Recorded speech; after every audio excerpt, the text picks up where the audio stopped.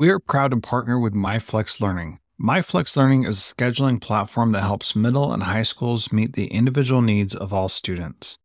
Students can easily create and manage time for flex blocks, win time, activity periods, RTI, counselor and teacher appointments, and so much more. Even my favorite, synergy time. And with its built-in accountability tool and reporting features, MyFlexLearning solves your challenges around getting kids where they need to be and understanding how flex time is spent. Make flex time work for you. Visit myflexlearning.com/BE to learn more and receive $500 off your first year. That's myflexlearning.com/BE. This B Podcast Network show is presented by iExcel. iExcel's all-inclusive online teaching and learning platform simplifies edtech needs and accelerates achievement in 95 of the top 100 U.S. school districts. iExcel delivers personalized learning across a comprehensive pre-K-12 curriculum, including math, language arts, science, and social studies, and helps you assess student performance through actionable, real-time insights at every level of your school or district. This one solution performs work that typically requires dozens of tools. Want to find out why so many leading districts trust iExcel?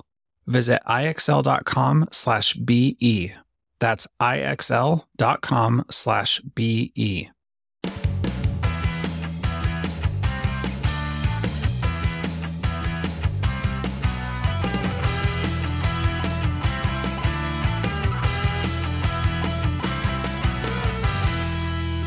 Transformative Principle number 47 with Ken Daly, Part 2.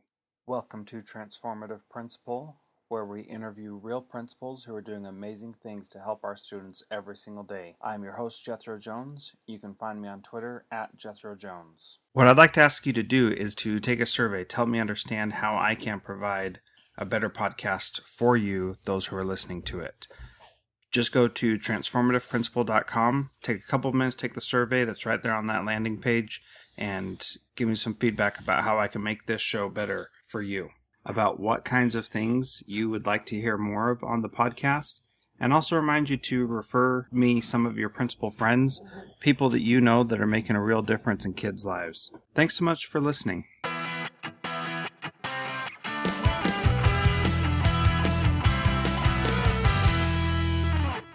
Let's talk a little bit about mastery-based learning. What kinds of things have you learned and started implementing recently that have been eye-opening to you that you weren't quite expecting, or you didn't know could work how they did?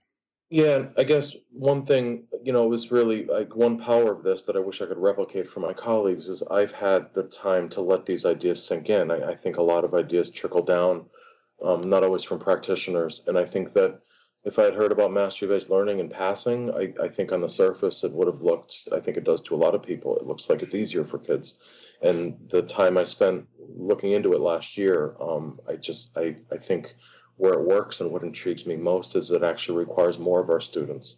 Our students, I know it's universally known that they are not necessarily as college ready as we want them to be, but they're graduating the most confident teenagers on the planet Earth at the same time.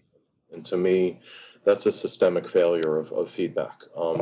My entrance into this was more about, to be honest, I saw through the lens of grading and assessment because I spent so much time doing it, and it so rarely had, I felt like it was always a lot of work and not necessarily something my students are responding to. Mm-hmm. So that's kind of the angle I went into it with, and I just started to look at things like, I always wondered, our students, even ones that don't thrive in math, they seem to have that magical sense of what it took to get a 59.5 in our classes.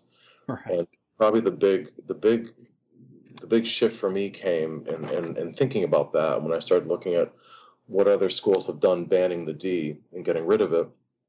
And again, like from a distance, I know schools where that's happened, where it's not raising expectations for students. They're really just telling teachers to stop giving Ds.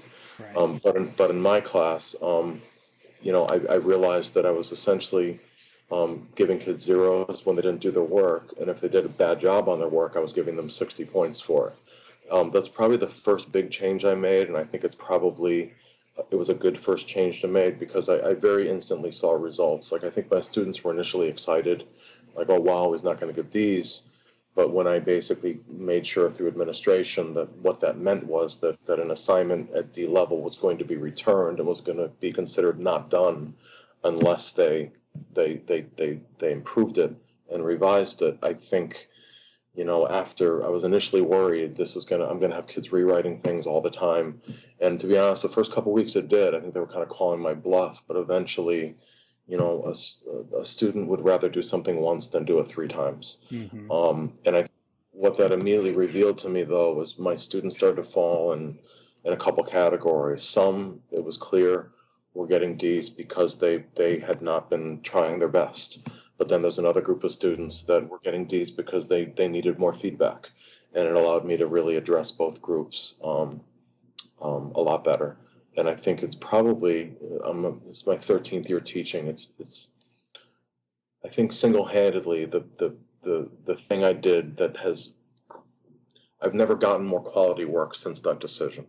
I think that really, when kids realize that it's not just I'm lowering my standards by giving C's, but that in fact I'm not accepting work that's done less quality than that. I think it really did step up my students, and that was a year when I was teaching a wide range AP and students that weren't necessarily thriving academically. So I saw really good results across the board.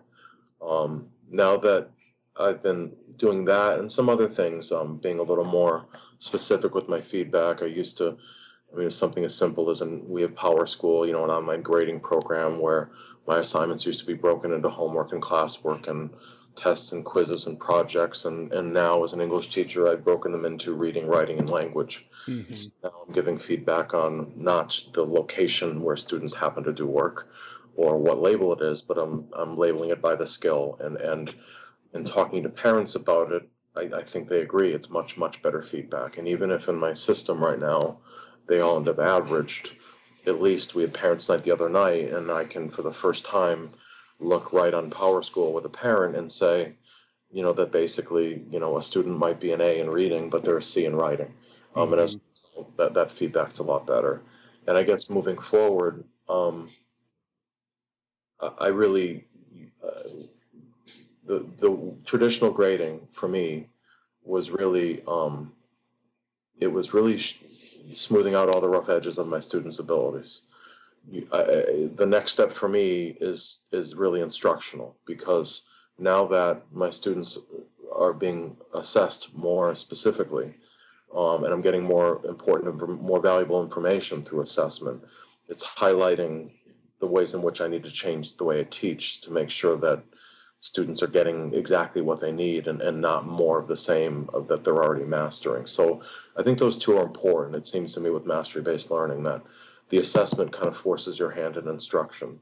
If you know that a kid's weak in one thing, it's not as easy to keep treating your students as if they're all kind of in the same boat, if that makes sense. Yeah, absolutely. I think that's incredibly powerful from a teaching perspective, because it goes from, I taught the kids this information, they should know it, to the kids are not demonstrating this information. What do I need to do as the teacher to help them demonstrate that they do know it? That's right. And that, to me, is powerful. And I think, yes, and I think me and a lot of teachers have never necessarily believed that, because I taught it, they must get it. But again, the way traditional grading is, a lot of these kids would get B minuses, you know what I mean? And that it's not calling attention either to me or to the student that there's a problem. So that's interesting. And even, but it's forcing some tough conversations too. I mean, I have, there's some degree of, we had students in our top achieving classes that have basically earned themselves good grades through doing homework all the time, mm-hmm. and racking up points on fairly rote things. And I think that, like, over time, I think this is going to call attention, and no doubt it's going to create some conversations with parents. But again, we're at least giving them information that they need in order to be successful in college. Letting a kid make up for a writing deficiency by doing well with vocab is just not a good practice. So. Right. And what are some of those tough conversations that you've already had or that you anticipate having going forward? Well, I just think, one tension in our profession right now is I know we pay lip service to the idea that everyone should be educated and college ready, but I think in actuality, I think that's something that our culture says to itself, and I think to some degree, it's not about what kids know. I think it's actually about graduation rates. I think it's about transcripts. I think it's about pretty shallow things. And it's easy to say that you want your kids to be educated, but there's pushback when we hold kids accountable. Mm-hmm. When state systems of accountability punish schools for the 4-year graduation rate, that undermines a school's ability to basically extend school in the instance that a kid isn't ready. And I think that, as a teacher, I think a lot of that pressure falls on teachers. And I know that pressure falls on administrators as well. But I think that I think we need to be realistic with students about their abilities. I think that as, because I teach high school, we've had students that have played this grading game for 11 years, and some of them have played it very well, and some of them have essentially, felt labeled by it, and therefore I think we have a lot of students that care way too much about grades, Mm-hmm. students that don't care at all about them, and I think that's a shift in thinking, and that's why I think it's a really good thing that in my district right now, the conversation we're having about mastery learning is a K-12 conversation, Mm-hmm. because I think that there's a limited amount you can do when parents have their kids entering high school and suddenly that everything kind of changes. And so I think I'm really looking forward to seeing the effects of elementary school students moving into middle school and moving into high school, having kind of operate in this system. And it's of course years down the road, but I think that uh, um, as we kind of shift there, I think there are questions around special education students. Um, there are some conversations that need to happen there.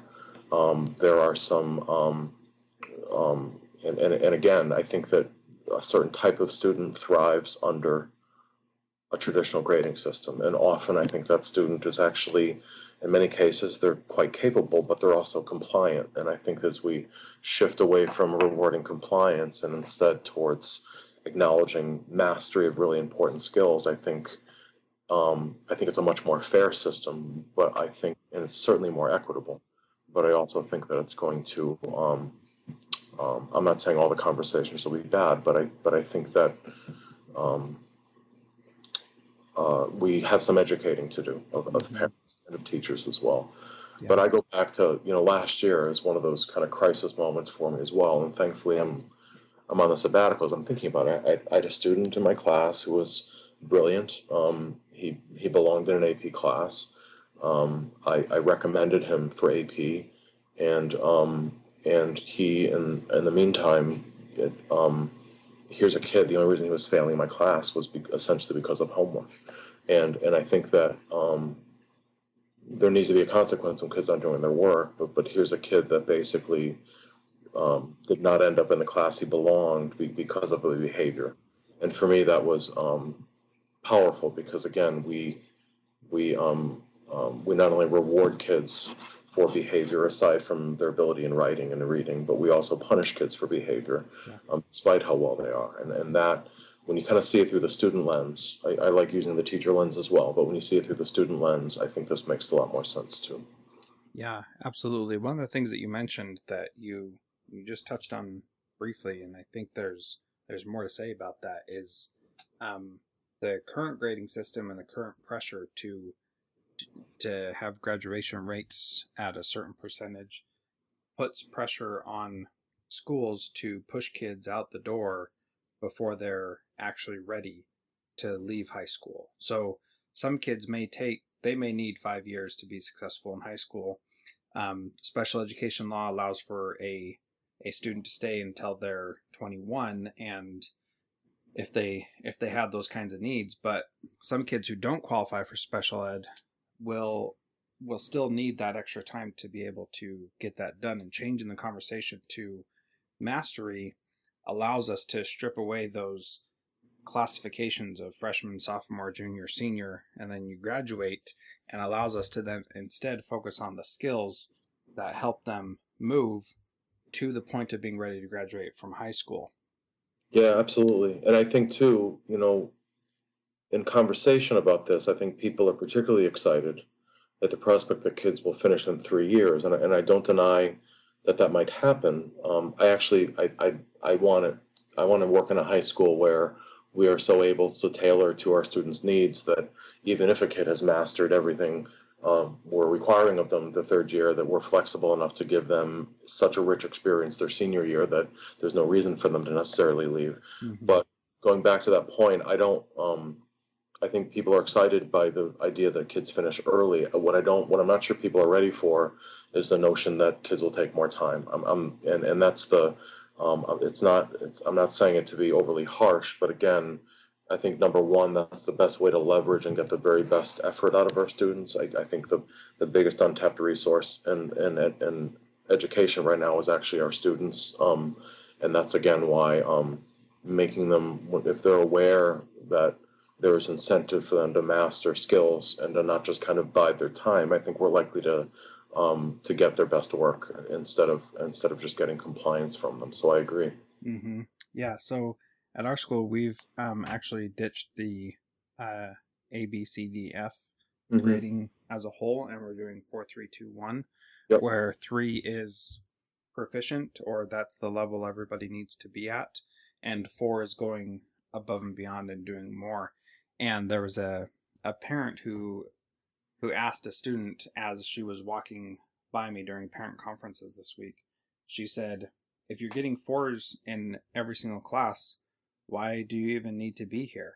And that was that's a legitimate question that was not directed at me. And part of me is grateful she didn't ask me in particular, because if you are getting all 4s, we need to do something to challenge you and put you in a place where you're going to be able to still be successful. But if you've mastered everything, why are we keeping you here? And that goes to what you said about meeting kids' needs, that if they are mastering things, let's provide them more opportunities for them to be successful in other areas that will be a little bit more challenging and more beneficial, hopefully, to them. Sure. And are you in a high school too? Middle school. Gotcha. Yeah. And I don't know how widespread it is. I guess, we've certainly seen that 4-point system. I think that's a few years down the road for us. It's, I think elementary and middle school are a little more comfortable with it. Mm-hmm. We have seen, and I'm kind of curious what you think about it, that I guess there was at least a couple schools we talked to who said that they found,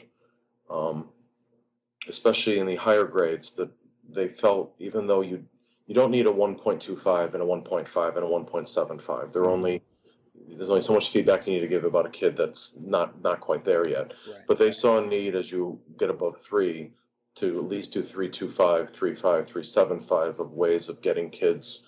Basically, you can kind of raise expectations and get them to kind of move up that. And I don't know if you've heard of situations like that, or maybe even just simply making it 3, 3.5, or 4. The idea being that there might be only so many ways to not meet a standard, but there are probably several degrees of exceeding it. Right. And it's maybe necessary to make those milestones apparent to kids to push them further. Yeah, I do think there is some value in that, and for us, it's about the rubric of what a 3 really means for that particular scale, right? Oh. So if it's a 2, then you're right, it's really just a 2, or it's just a 1, but there could be a 3.5 and it could go higher. However, that also starts to dilute, I think, what you're really trying to do. We're not trying to push kids towards the 4s. We're trying to get kids at the 3s and then find new ways to challenge them. Right? Sure. No, that makes sense. I hear what you're saying. Yeah. So that's a difficult thing. The problem we've had with our high school is that colleges don't recognize the 4, 3, 2, 1. And so then we have to convert them back to a regular GPA grade scale, which makes it more confusing for parents and more confusing for teachers. But at the same time, a college is going to say, I don't know what a 4 is. I know what an A is, which is ironic because they really don't know what an A is. But so yeah, those are some of the struggles we have. Yeah, and we're actually working with a consortium of schools called the Great Schools Partnership. It's in New England. It includes every um, state in New England except Massachusetts, and there are actually it's about 80 schools in something called the League of Innovative Schools that are moving towards mastery-based learning with multiple pathways, and there's a third component of student-centered accountability. But anyway, they've actually done some work in having conversations with colleges in New England to get them to sign on to this. Awesome. And most of it, what they're arguing is that it doesn't matter what the transcript looks like as long as it's clear. That's what they're hearing from colleges. And if a college can handle a transcript from Bangladesh and one from New Jersey and one from, they should be able to handle this. Yeah. I mean, honestly. And again, I think if they really thought about the degree to which they know what an A or a B means, I think they'd probably acquiesce pretty quickly. Yeah, especially if they looked at their own college courses. I mean, it made way more sense when I was in high school what an A was than it did when I was in college, which was completely at the whim of whatever professor happened to be teaching. And absolutely, yep. That made it very difficult to know. So I learned how to play the game and figure out what that professor really wanted, and then did just that thing to get the grade that I needed. Sure. And that's right. And back to our previous conversation, I don't think it's by accident that during a time when, I don't think it's insignificant that during a time when there's a massive concern about what our kids are getting out of high school and college, that there's actually a great deal of grade inflation happening as well. Mm-hmm. And I think those two things go hand in hand.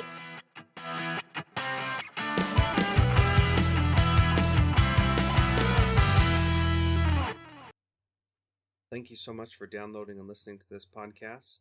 Please subscribe in iTunes or Stitcher, and please feel free to give us a rating on Stitcher Radio or on iTunes so that we can help spread the word about how much we're learning in this podcast. Thank you so much for listening. You can find me on Twitter at Jethro Jones.